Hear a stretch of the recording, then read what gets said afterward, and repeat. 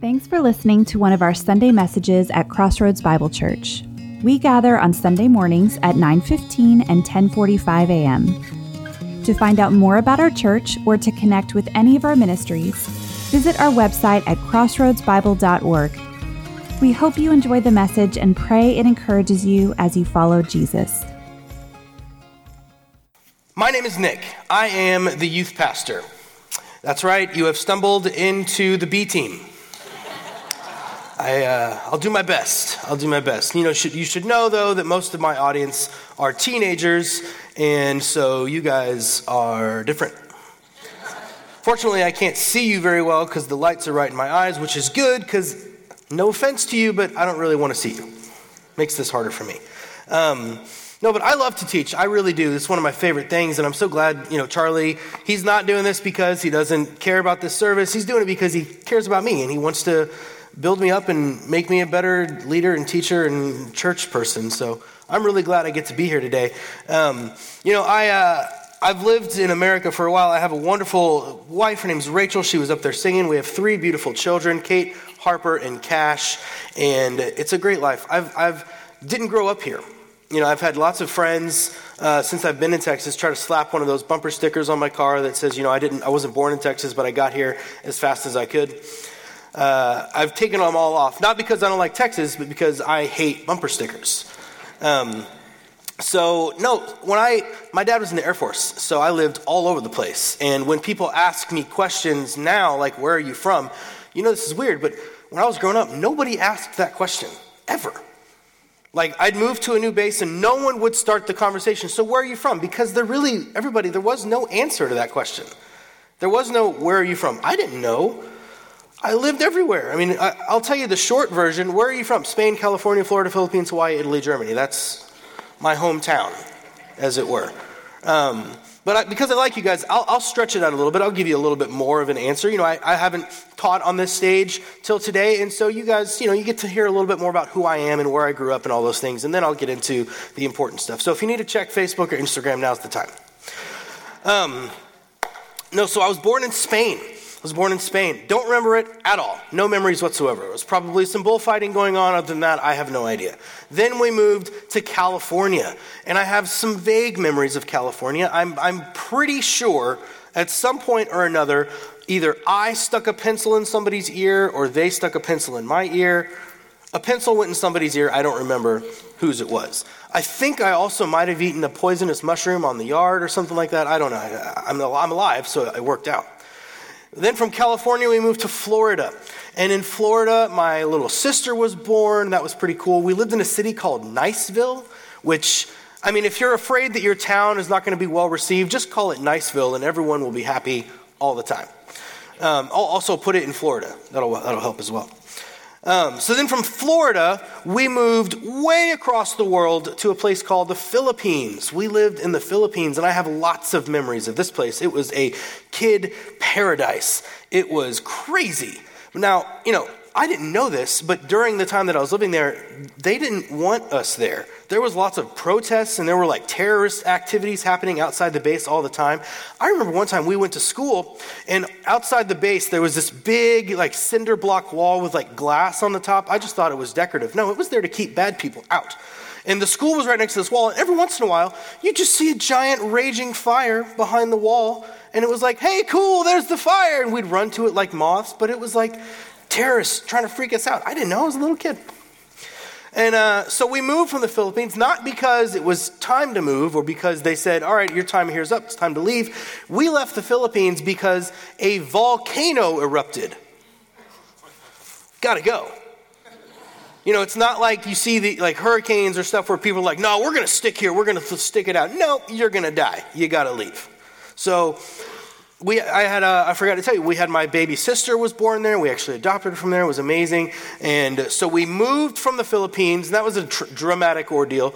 I think we were on an aircraft carrier at one point. We went in a helicopter. We were on a boat. I think we slept in a nightclub that was in the shape of an airplane during this whole nonsense. It was crazy. We left the Philippines, and this is when real tragedy struck the household, guys. This was a rough season. We had to live in Hawaii. I feel the sympathy. It was awful, guys. It was terrible. It's like 75 degrees every single day. Even when it was raining, it was just gorgeous outside. It's terrible. Oh man, Hawaii was amazing. I never wanted to leave. In fact, we never wanted to leave so much. In fact, because this was really the first time we lived anywhere. We had like our whole family, my mom, my dad, my sisters, all of us were there. It was kind of like, that was our first real like living as children in our home, like, and it was in America kind of. And so we had things like cable, which we didn't know existed. And we could watch like TV that didn't have weird subtitles in it. And it was amazing. And so when it was time to leave, Dad came home and he was like, all right, guys, I need everybody in the living room. We're moving. And it didn't matter where he said. He could have said, we're moving and we're going to an actual paradise with candy walls and ice cream floors. Wouldn't have mattered to us. We didn't want to leave. We laid on the ground, just sobbing and crying and crying and crying. And Dad thought maybe if he told us where we're moving, it'd make us feel better. So he told us, we're moving to Italy. Didn't care. Just wanted to live in Hawaii. Real brat about it, real spoiled little baby about it. So we moved to Italy and I was changed. If you've never been to Italy, I highly recommend you spend 4 years living there because it is outstanding. It beat Hawaii down. It was awesome. I mean, I don't know. I just can't even talk about how great it was. Every city was beautiful. We lived in the shadow of the Alps. Like it was a 30-minute drive to a beautiful ski resort. We had, Venice was like an hour away. It took 2.5 hours to get to Florence. You could do anything. It was a paradise. Italy is amazing. I highly recommend it. So I really, really never wanted to leave. And then it was that time to come into the living room and tell us again, it's time to leave. And was very upset about it. Didn't really want to leave. And so we moved to a little country you might have heard of called Germany. And let me just tell you, when you stack up Spain, California, Florida, Philippines, Hawaii, Italy versus Germany, Germany is a nice country. Don't get me wrong. But if you put them on a scale, Germany loses. All right? It's cold all the time. It's landlocked. It's not Italy. It's not the same. And so as soon as we got there, I just immediately wanted to leave. Like I didn't want to be there. So I was real whiny about it. But finally moved back to America. But man, I want to go back to Italy. Like literally, I want to go back. If you guys, let's all go. I really keep hoping that God is going to call me to like a pasta maker ministry. Like they need Jesus. And I would love to give it to them. I really would. Let's go back to Italy. Rome, in particular. Rome. What a weird, crazy, historically rich city. Let's look at it really quick. So here's our good friend Rome. It's a beautiful city. Old buildings. The crazy thing to me, and you'll figure out why this is crazy in a minute, is there's crosses everywhere. There's crosses everywhere. There's crosses on the tops of buildings, in the really, really old buildings. Even in the Colosseum, there are just crosses everywhere. Which, when you think about the history of Rome, it's kind of miraculous that those symbols representing Jesus exist in that city. It's kind of crazy. So, you know what? Let's go check. Let's go back in time, if you don't mind. Let's get into the DeLorean. I put extra seats in it so we can all fit. It's a Back to the Future reference. Come on, guys. Plug into society. It's worth it. Let's get into the DeLorean. We're going to put the flux capacitor on. We're going to hit up to 88 miles an hour, and boom, here we are. We're in Rome. Now, we're here in AD 64, and this is right after the great fire set by Nero, who he decided it'd be easier if he just blamed all the Christians for this fire. So that's the city that we're in. Christians aren't treated very well right now. In fact, they are the number one most deplorable group of people in the empire. Here's what Tacitus, a senator and a historian, said about Christians at this time, how they were treated. Nero falsely accused and executed with the most exquisite punishments. That's a strange word to use, exquisite. For those people called Christians, who were infamous for their abominations. Not a big fan of Christians. They were killed by dogs by having the hides of beasts attached to them, or they were nailed to crosses or set aflame. And when the daylight passed away, they were used as nighttime lamps. This is the Rome where we are now. It's a hostile, angry, divided Rome. Christians are universally hated, but there's also groups of people that hate and fear Nero, and there's also people that love Nero. And do you think these two groups get along? Not really. It's a divided Rome, and it just burned, so it smells like burnt toast everywhere. It's not a great place to be. And we're going to go and try to find some of these Christians. Now, we're going to have to go outside the city because there's no way there's any in here. And we're going to go out and we're going to find them in this little huddled mass of people in a barn hiding from everybody. Let's say we get to them. If we did, maybe, I don't know, I might say something like this. Guys, check it out. Listen. Did you know that one day Rome, the city that you're terrified of, will be adorned with crosses? Now, I know what you're thinking. Not the kind of crosses that they're nailing you to, that they're killing you with. But no. These are metal, the decorative crosses. They're decorative, and they all represent one thing, one person, the one sacrifice on that cross that really, really meant something, and that's Jesus. Yeah, the guy that you guys worship and love. There will be everywhere. Not only that, you know that building Nero's Circus, that thing that he built where he's destroying your friends and family, where he's using you as entertainment to kill and destroy, and he's hanging you on crosses in that place? It's going to be torn down. And on that exact location, right there, you're going to see the most famous, most beautiful Christian cathedral on the planet. And they're going to name it after that guy Peter that you guys know. They're going to name it after him, and it's going to have the world's most beautiful art, all of it depicting the story of God's love and redeeming act for you. I don't think they would believe me. In fact, I think they'd look at me and say, no, please don't say that to us. That's ridiculous. Rome is forever. We will always be hated. We will always be persecuted. This group of people, this is it. This is the Church of Rome. You're speaking to all of them. We can't do that. We can't make this movement much bigger than it already is. If it gets any bigger, it's just going to get destroyed. We have to stay small. How would Rome ever surrender to us? And yet, a few generations later, everything's changed. The city's turned upside down. And I tell you, it didn't happen because that group of people decided it would be best to live a comfortable Christian life.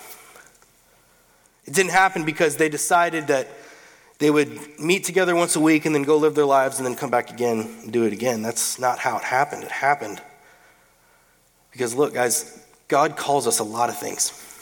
He calls us his beloved, his children, royal priesthood, co-heirs with Christ. He has a lot of really good labels and names for us. None of them include comfortable Christian people. He did not call you into that. The reason that this kind of change was able to happen is because that group of people seriously took the labels that God gave them, lived them out in such a way as if there was no other choice, and the world was flipped upside down. So you know what? Let's go back even further. Let's go back to when this movement, I think you could say this is when the movement started, when we go to the Sermon on the Mount. All right, Matthew 5. Now, let's get into this. Let's get into the mentality. Okay. So here we are. We're in where are we? Galilee, that's where we are. We're in Galilee, and it's a full city. It's a lot of people in here, and you're not really sure why. And then you hear the rumor, oh, it's because Jesus is on the way. He's just outside the city. He's going to walk through, and everybody, you got to be here. So we're here, and there's people from everywhere. There's people from that place called the Decapolis, which is the 10 Greek cities. There's people from beyond the Jordan. There's people from Jerusalem here. There's people from all of Judea. There are non-Jews here. There are Jews here. We're not even supposed to talk to these people, but I don't care because Jesus is coming. There he is. He's walking through the city. He's healing everybody. Doesn't matter what you've got. You can just be in a bad mood. Show up and Jesus will fix it. He's healing everything. Sicknesses, paralysis, epileptics, people with no eyesight are seeing. And I'm watching this happen. Oh my, this is ridiculous. And there he goes. He's leaving the city and he's going up on a hill. Okay. Now, I don't know if you guys have been in this town very long, but when guys like this go on a hill, it's usually because they're going to talk to us and say something. And there he goes. He's sitting. He sits down. Okay, when rabbis sit down, that means they're going to say something, so it's time to pay attention. I cannot believe this. Jesus, the guy that's done all these things, he just healed everybody. He just healed my cousin who couldn't walk. He's going to talk and say things. He's going to actually teach us. He's going to share the secrets, the great magical masterpiece of words. It's just going to flow and we're going to be changed. It's going to be awesome. Remember that scene in Forrest Gump? When he's running all the time, and then he's done, and he turns around, and he's about to say something, and everybody's like, shh. Imagine this whole city just shuts up, Jesus sits down. It's about to go down. He is about to tell them the secret sauce of how to be like him, how he is going to get rid of all their oppressors, and he's going to set up his kingdom, and everything's going to be fixed. So he gets there and he opens his mouth. Everyone's quiet, and he says, "Blessed are the poor in spirit." What?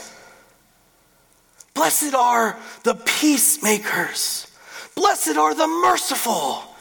No, Jesus, hands up, pay attention.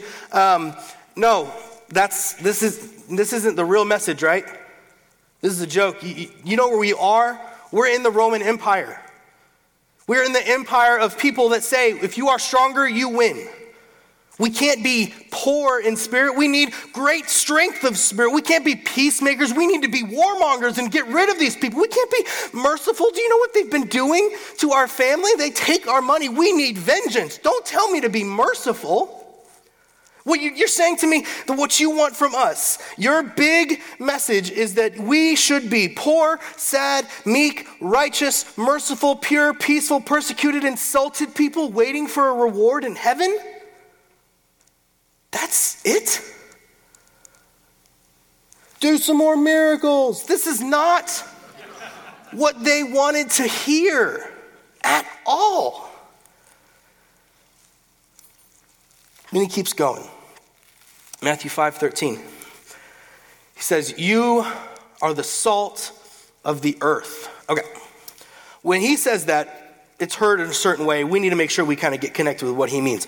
What he doesn't mean is you are that thing that you put on potatoes to make them edible.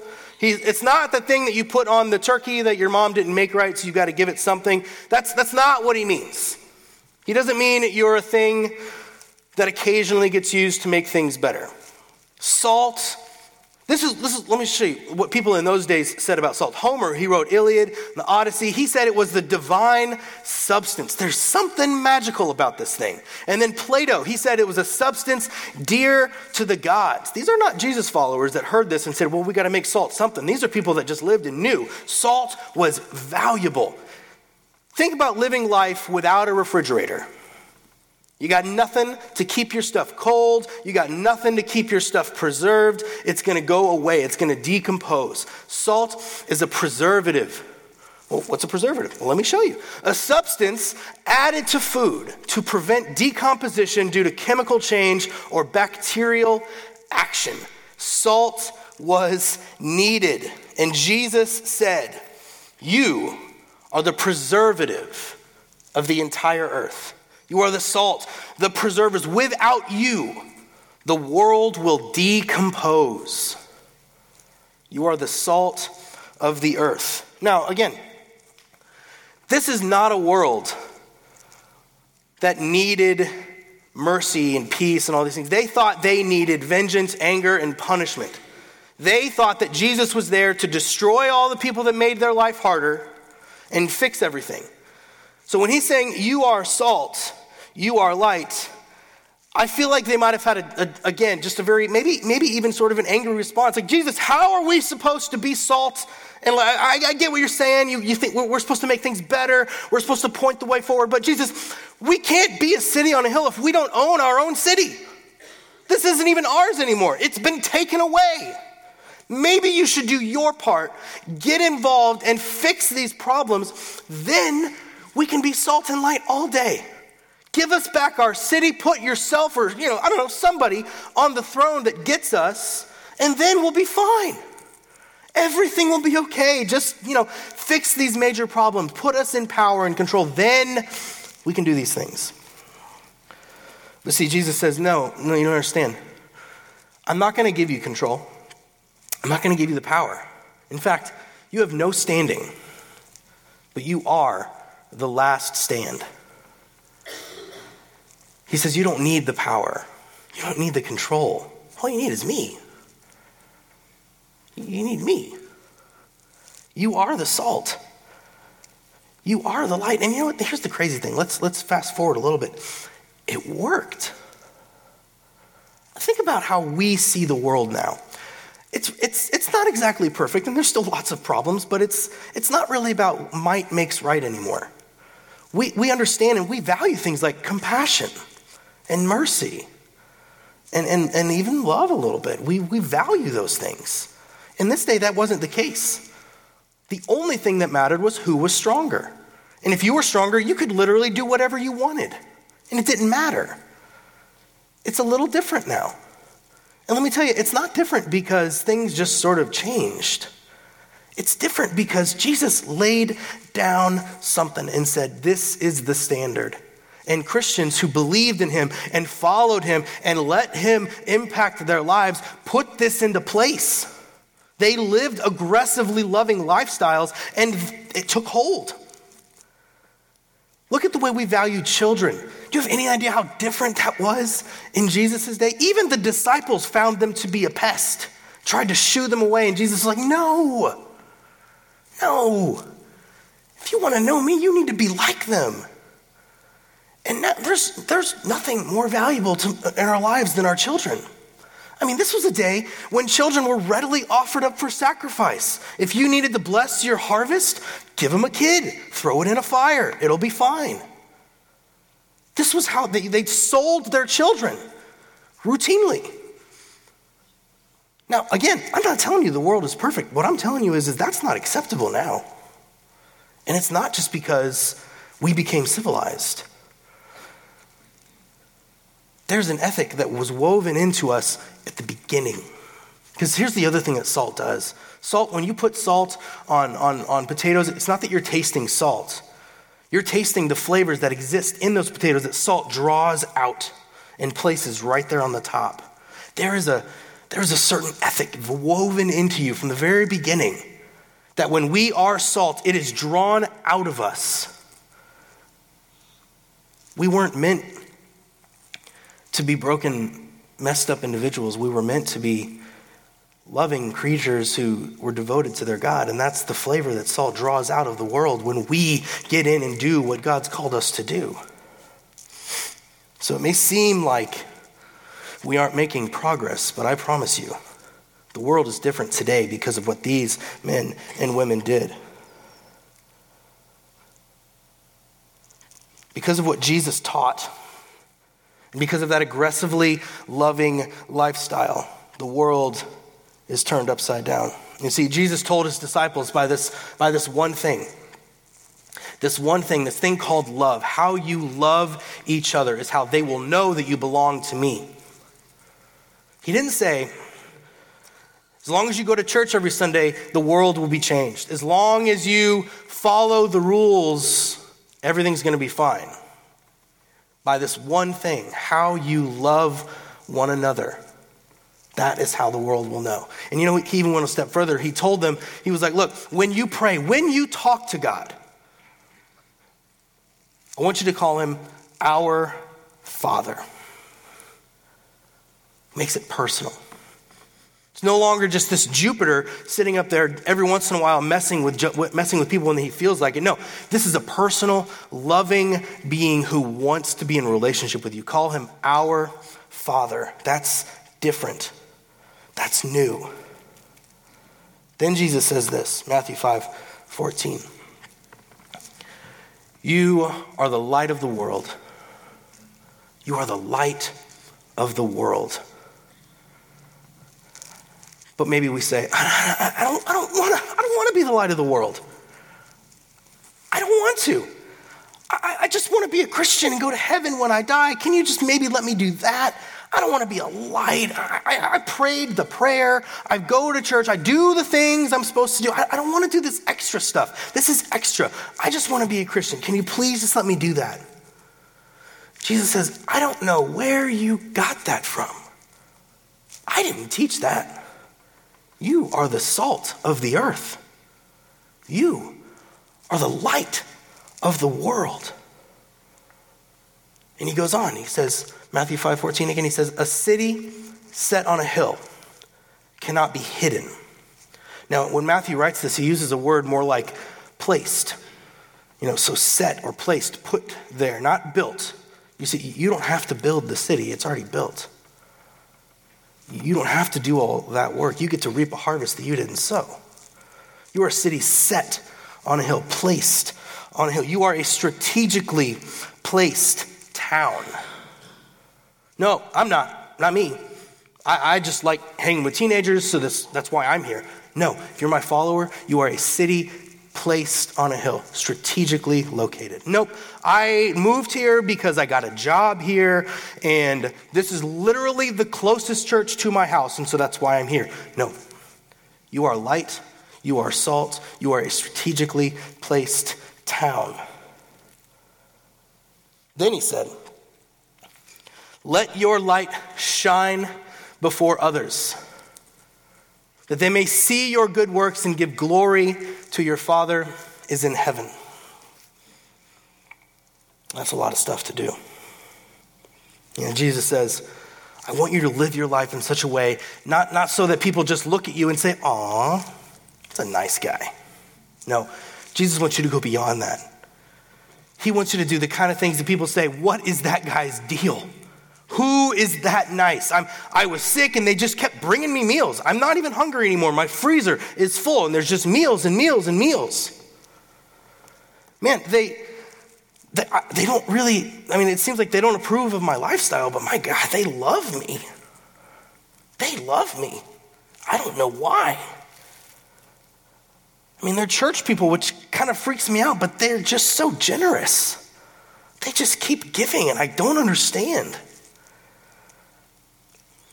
You see, Jesus wants us to go beyond that first step, that comfortable step. He wants us to push beyond and live a life that allows the dots to be connected between the way that we're living and who we claim to belong to.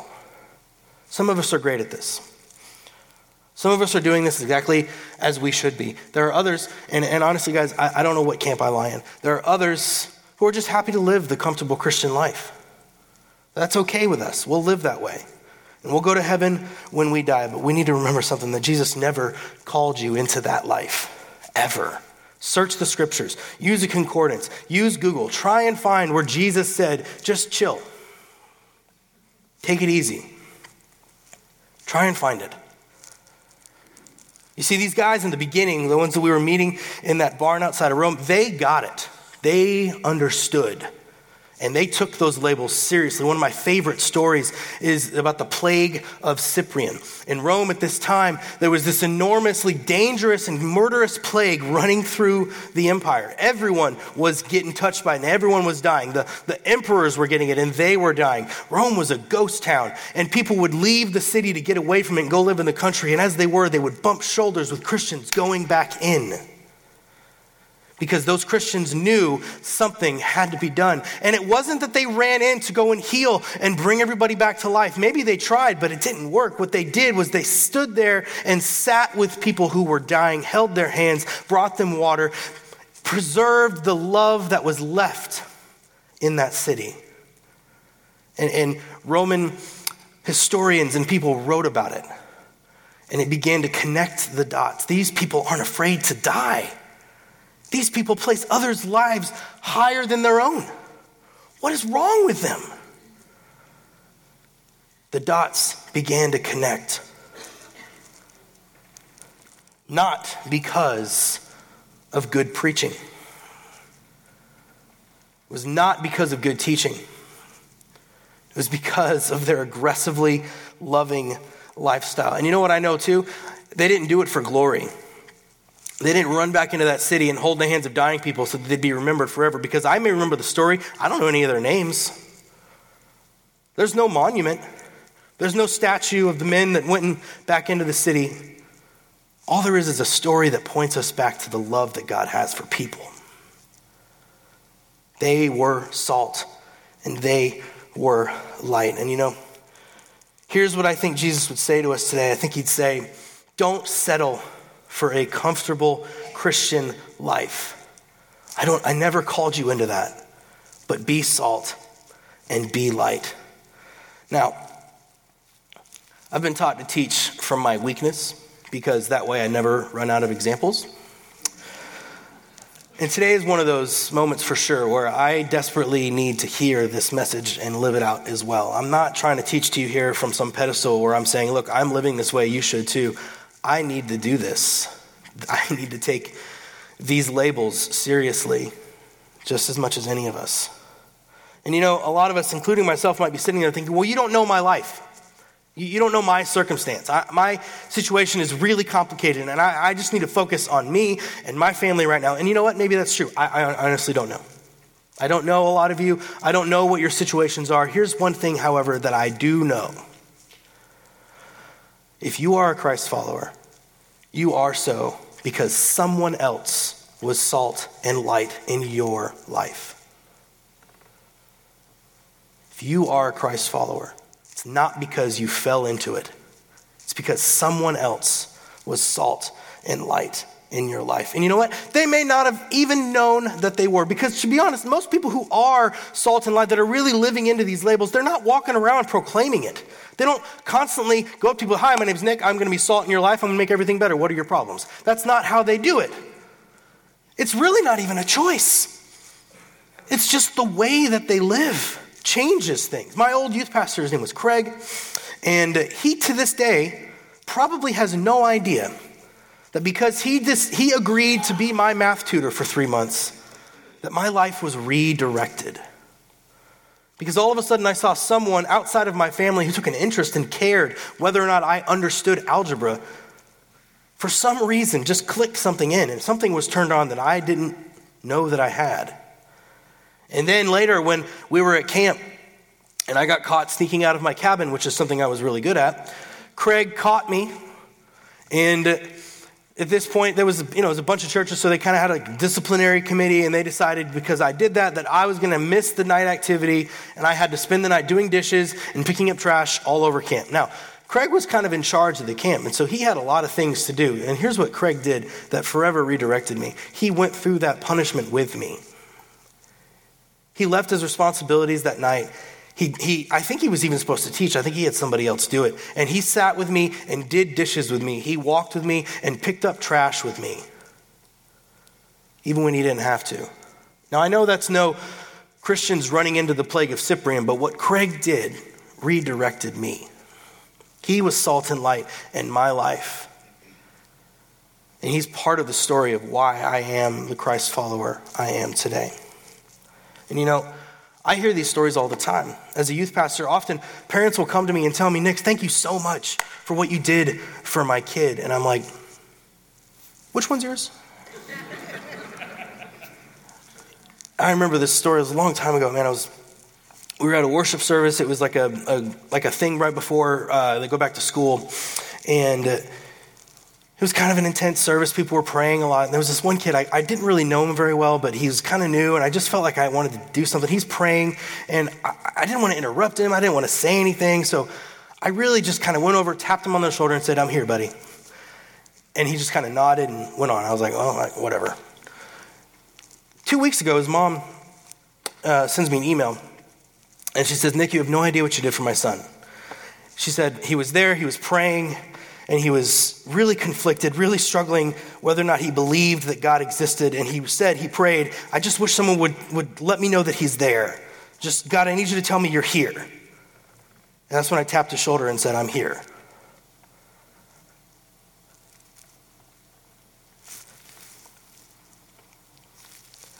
We know our Heavenly Father. We have assurance about our eternity because somebody was salt and light in our lives. Students, teachers, athletes, musicians, bosses, employees, homeschoolers, moms, dads, grandparents. You are salt in your schools, your businesses, your homes, your teams. Nope, I'm not. I'm just a freshman. Nobody listens to me. You're salt. You're light. You're a strategically placed town. No, I'm not. I'm the boss of my area. I can't be sharing my faith. I can't be doing those kinds of things. That's not kosher. You are salt. You are light. You're a strategically placed town. No, I homeschool 4 children. I barely have enough time to brush my teeth, let alone be salt and light to anybody. You're salt. You're light. You're a strategically placed town. And here's something we need to hold on to really tightly. Salt always preserves, and light always shows the way. Salt works when you don't want it to. Light works even when you don't know it's working. And when we push past that comfortable life that we so deeply desire, you will begin to see the effects of that salt and light. When we let our good deeds shine in such a way that people begin to connect the dots between what we do and who we proclaim to belong to, you will see the effects of salt and light. And when everybody is doing something that you know you shouldn't do, even if you're the only one, you don't do it because you're salt. Everybody else says, well, this is just the way our business works. This is just the way the industry is. But it rubs up against your follow Jesus ethic. Maybe you decide that you're not going to do it that way. And if that bothers people, that irritates them a little bit, that's okay. That's what salt is supposed to do. And here's the thing, salt always preserves. And maybe you act that way. Maybe you don't go along with everybody. Maybe you don't follow the flow. Maybe you don't do what everybody's done because that's how it's always been done. And you decide you're going to do it the way that your Jesus ethic draws you into. And maybe someday people will look back and say, I worked with that woman. She was a little strange. She didn't do things the way everybody else did. But man, I figured out one day she was a Christian, and that really kind of solved a lot of problems for me. Answered a lot of questions. I still think she's crazy, but man, she was different. Guys, that might be all it takes. Just the thought that you are different. Wherever you are, Jesus says you're salt. And light always shows the way. Let me tell you a little story. So my first church I ever worked in was in Kingwood, Texas, like North Houston. It's this really kind of wealthy suburb I think Exxon actually built it for their employees. And so I was the youth pastor there for a little while. And I got to know these two guys, Ryan and there's this one guy, Ryan, is this girl, Kayla. And they were really annoying, to be honest, when I first met them. Ryan was always a sweet kid, and he was my youth worship leader, but I literally could not get him to stop wearing Crocs to Sunday service every Sunday. Like, he would be up there leading worship wearing Crocs, and that's not a big deal, but man, I don't know, it just bothered me. And Kayla was a nutcase, man. She was an intern for us one summer, and I the first day of the intern thing, I was like, look, and this is going to date it a little bit. I need you to organize these CDs. We had like 100 different CDs that were all out of whack, and I was like, Kayla, can you please organize these? Never did it. Whole summer, every other week I'd remind her, can you please do it? She never did it. Ryan and Kayla eventually got married. I was the officiant at their wedding, and it was amazing. It was a beautiful day. And I gave them a lot of advice, and I don't think they followed any of it, but Ryan and Kayla actually took over my position when I left, and there was this apartment complex right next to the church. It was kind of a lower income area, and this was in Kingwood where, most houses started at $450 just to buy them, and it was an expensive area. And so there's this one little apartment complex, and finally some kids started coming over to the church. It was a couple blocks away. And there was this one group of kids that showed up, and they just kept coming, and they were a real pain. I don't know if any of you have ever worked with students, but these are the kind of kids that you just sort of pray, as you're praying for them, you're like, God, please, if it's your will, let this cup pass from me. And you end it with like, and God, I'm not saying anything, I just want you to know, Valley Creek's a great church, and it's right over there. They could, you don't want them to not have church, but you're like, maybe they could go somewhere else. So these kids were terrible. They were disruptive. They were bringing they got caught bringing alcohol to church one time. Like, they were just nuts, but they just kept showing up. And so Ryan and Kayla kind of got to know him pretty well, and they liked him. I think two of them were in Ryan's small group at the time. And one day they needed a ride home. It was dark and it was cold, and it was like the one night a week it was cold in Houston. And Ryan were like, all right, well, we'll take you home. And so Ryan and Kayla bring them back to their apartment. And they're walking up the stairs, and the way Ryan tells it is he could smell it before they got in. It was just the smell of abandonment. They walked in, and it just hit them.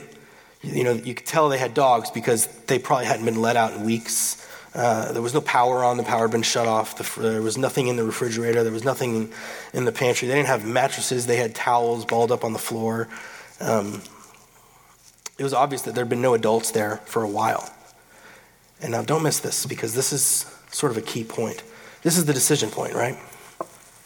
Maybe we've walked into a situation like this before. Maybe we've seen something that we could help out with, but it's just not what we don't feel comfortable with it. This is the decision point where they could very easily just be like, well, guys, I'm glad we got you home. Good luck to you. See you Sunday. And leave. They could have been like this. This is one of my favorites, just. It's the decision point. For many of us, we would walk away. Honestly, if I'm being really frank with you guys, I don't know what I would do. I can't sit here and say I would definitely dive in and help. I might have walked away. I might have. But Ryan and Kayla, they didn't. They were led by something greater than self-preservation. They were led by something greater than making the common sense decision. They were salt and light for those kids, and they got involved. And 2 weeks later, they were foster parents to those kids. And 6 months later, they were placed in a better sort of family situation with everything they needed. And those kids began a brand new life. And it wasn't because Ryan and Kayla decided to do the comfortable thing. In fact, when I first heard about it, again, to be honest with you guys, I thought it was a stupid thing. I thought they were being real idiots. I even told them when they got married, dude, don't get a dog for at least the first year. They didn't get a dog, but they did get 3 kids, 3 teenage children. But the impact that they've had on those kids' life will never be erased. Because of the salt and light love of Ryan and Kayla, they all know and love Jesus now. Guys, don't miss this. We have no clue. We have no clue who around us is on the verge of a breakthrough because of us being salt and light. We have no idea where that fertile soil is that if we just plant one little seed, everything will change. And we may never know the end of those stories. That doesn't matter. Because here's the fact, salt always preserves, light always shows the way. Well, why don't you just move in with her? Life will be easier, just move in with her, because it doesn't feel right. Just make the deal. Just make the deal. Just sign the papers. It's not that big a deal. It doesn't feel right. Don't get involved with that. That's not your business. Just leave it alone. I've got to. Don't run into that city. There's dying people there. I'm going. Don't take care of these kids. They're maniacs. They're mine now. You are salt and you are light. Let's not settle for that comfortable Christian life. Let's live boldly into the labels that Jesus himself placed on us. These aren't suggestions. It's not, if you want to be, you can be salt. It's not if you feel like and you're in the right mood and you've prayed enough and done enough devotionals that you can be light of the world. You are salt. You are the great preservers of the world. And if you don't believe me, take a step back and just let the world do what it's going to want to do. See how it works out. Turn off your refrigerator for a couple weeks. See how that goes. Salt always preserves. Light always shows the way. And when we live into that ethic, the world can be changed.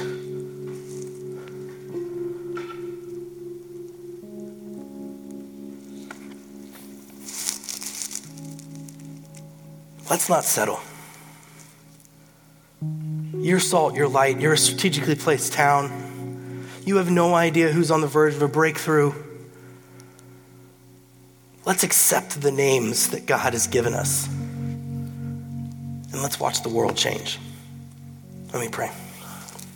God, you're so good and wonderful. And I thank you that you've used me in the way that you've used me, Father, but I need more of you. This church, we need more. We need to push beyond this comfortable life that many of us have settled into, including myself. God, push us. God, draw us out as salt draws out the great flavors that you wove into the world. Father, draw us out of ourselves and place us where we need to be. God, remind us that we are strategically placed and that we can preserve and we can show the way and that our good deeds can show people who truly loves them, and that's you, God. We want to serve you. Help us.